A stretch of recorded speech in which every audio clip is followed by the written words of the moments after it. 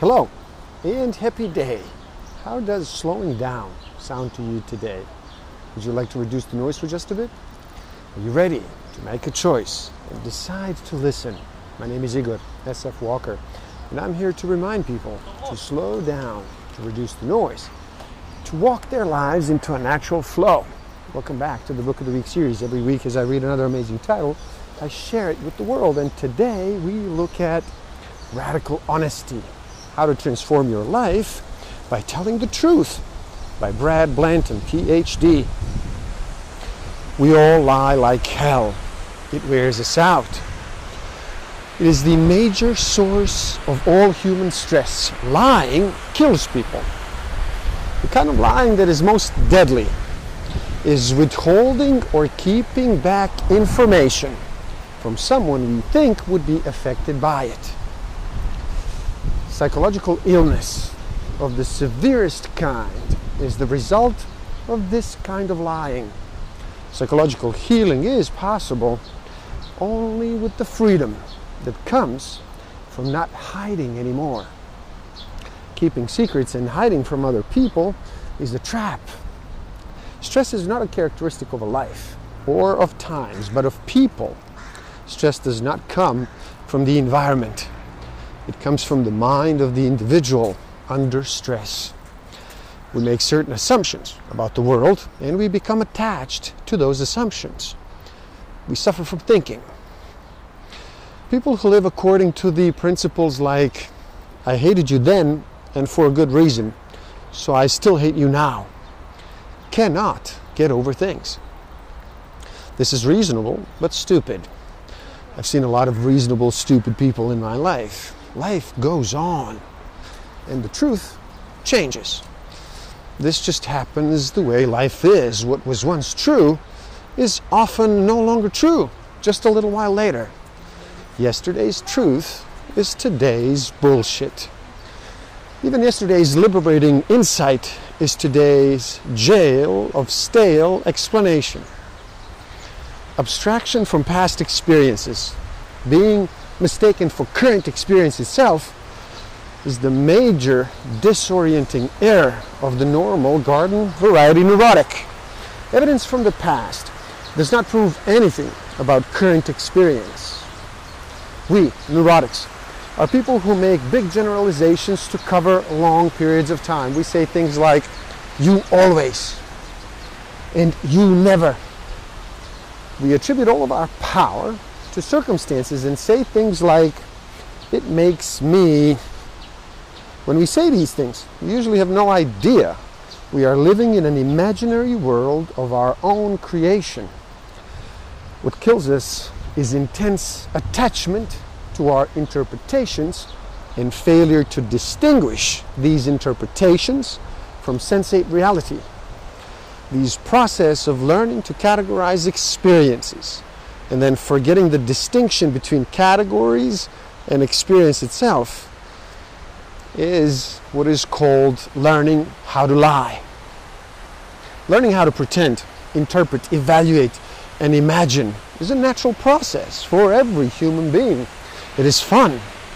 Most of the learning that occurs in early childhood, preschool, and then in elementary school is an elaboration of these abilities. In every culture of the world, as infants grow towards adulthood, this learning of pretense is going on. The long process of learning how to lie culminates in adolescence. Adolescents get lost in their imaginings about who they are. If we, humans, are to be saved from ourselves individually as well as collectively, we have to learn more about the art and science of speaking the truth. None of us can do this without a lot of help from each other. We grow up all the rest of the way surrounded and protected by this expanded sea of suggestions, and eventually thousands of refinements later, a group of suggestions becomes who we think we are.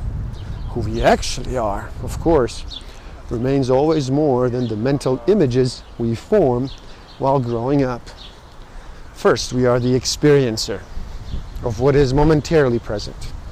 Second, we are the multi-sensory recorder of the experience. Last, and less importantly, we are the rememberer.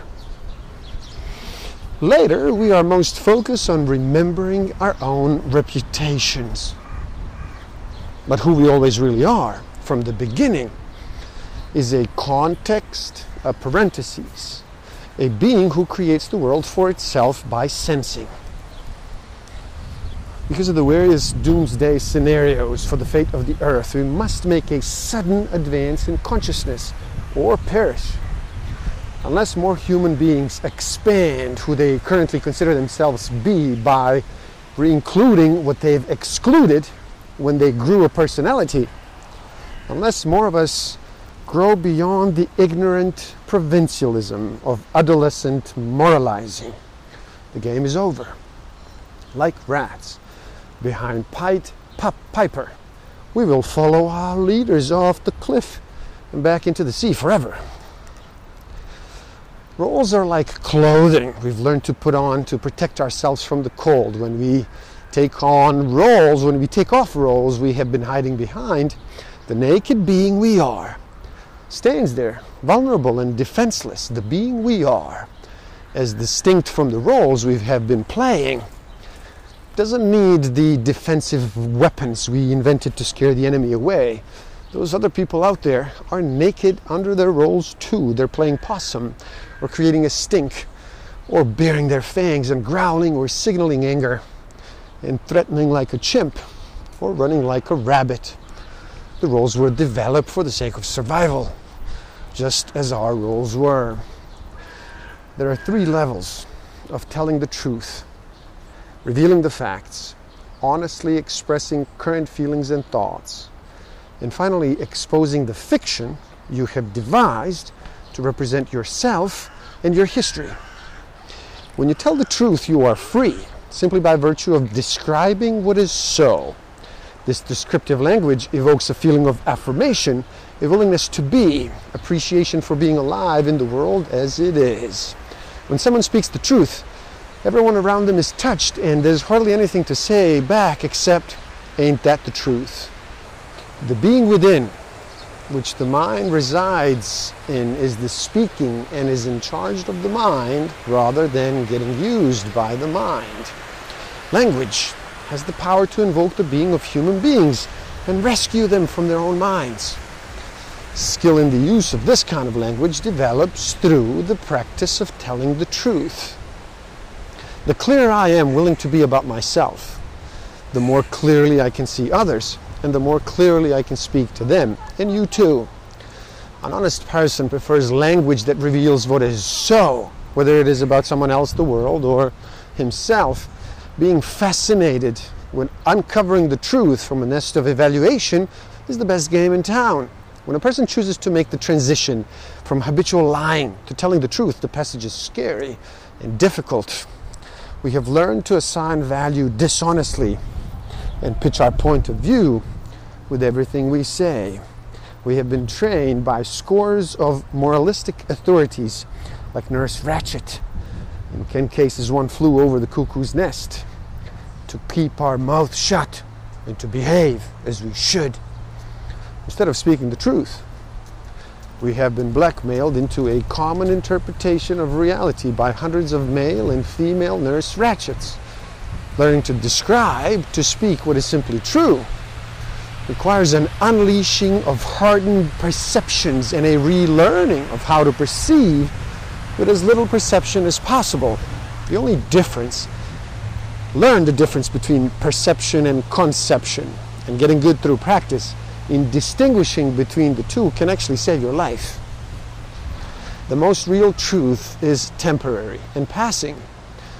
Usually by the time the real truth points out through words or a finger, it is gone, it is changed. This ever-changing truth that is ever-changing is the truth of experience. The evaluation of the experience are all bullshit. Some bullshit is useful, but nearly as useful as most of us think. Evaluations are never the truth. Although a person may tell the truth about his evaluation, and in fact must do so if he is to own them rather than being jailed by them, we all tend to get lost in the swamp of our evaluative minds, trying to make decisions how to behave and what to do next, while constantly considering what we imagined others might imagine about us as a result of any action we anticipate taking. This concern about controlling the opinions of others and keeping control of ourselves kills more people than any form of environmental stress.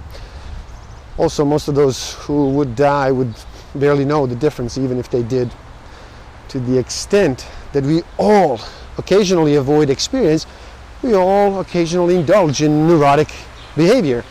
Whether we earn the label depends on the frequency, persistence, and intensity with which we deny feelings, sensations, or any experience whatsoever. A person who refuses to acknowledge experience over and over is a neurotic. This neurosis, where they consistently deny sexuality, aggression, joy, grief, love, and other feelings.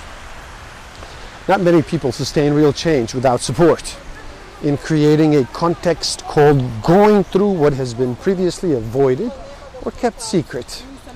Some people do it on their own with friends who aren't therapists. No one really does it alone. Each innocent new life comes out of that eternity of blissful timelessness in the womb and begins to learn to control, distinguish, name, and manipulate the parts of the world that get distinguished. There are as many ways to be embroiled in that process, and there has been human beings in history. There are these millions and millions and billions of ways. And yet, we've all always shared a unitary hum, a sense of being, and a common history of having lived in the eternal bliss in the womb. What has also always been there is the possibility to identify with that beingness, rather than identifying exclusively with the unique adaptation that the being came up with to survive in the world. We human beings are Homo hostilus, a hostile species, the enemy-making animal.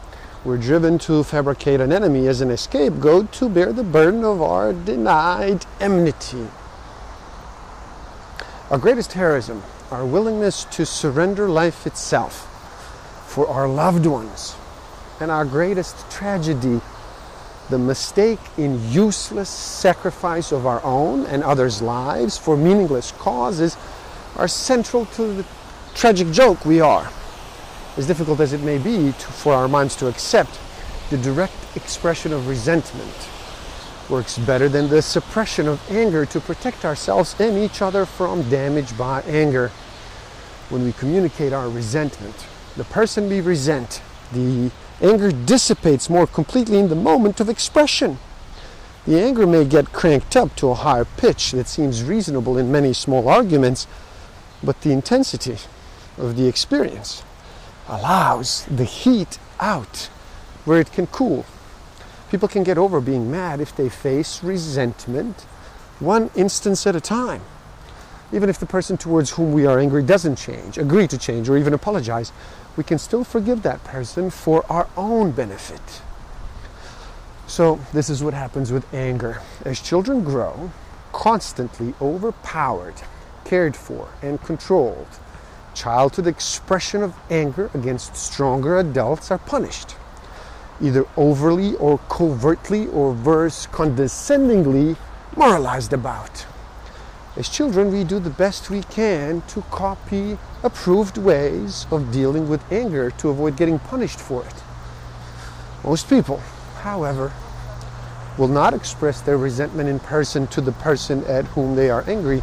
Instead, they gossip, they complain, they criticize, they fantasize about telling the parents off and letting it out in other indirect ways. Suppression and displacement to ideals, indignation, and judgment against others and ourselves usually work well enough that by the time we males reach 18 years of age and some elder asshole tells us to kill some people to defend some bullshit principle, we run right out and do it.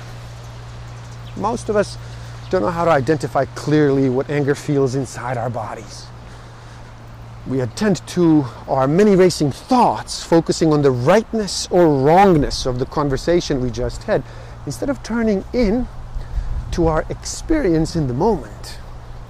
We ignore our racing heart, and then the flush of blood in our face, and the tension building in our shoulders, and the tightness of our stomachs, when we do acknowledge these feelings, we do so only at an abstract level that subsumes too much experience. We say we are upset about some general set of behaviors on someone else's part. Even acknowledging accept is the first step. Some of us deny even that. The second step is admitting that upset is anger. The third step is speaking resentment specifically in contact with one's own body and the eyes of the other person. The process of forgiveness involves the following 6 minimal requirements, none of which may be skipped. Number 1, you have to tell the truth about what specific behavior you resent to the person face to face. You have to verbally and vocally stay unrestrained with regards to volume and propriety. You have to pay attention to the feelings and sensations in the body and to the other person as you speak. Number 4, you have to express appreciation for the person that came up with the process with the same attention to your feelings and to the other person as when you are expressing resentment. You have to stay with any feelings that emerge in the process, like tears or laughter, regardless of any evaluations you may have about how it makes you look.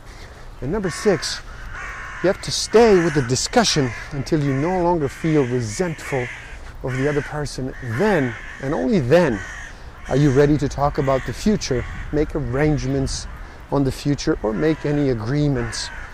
The full path of growth from birth to maturity consists of, number 1, the birth of being.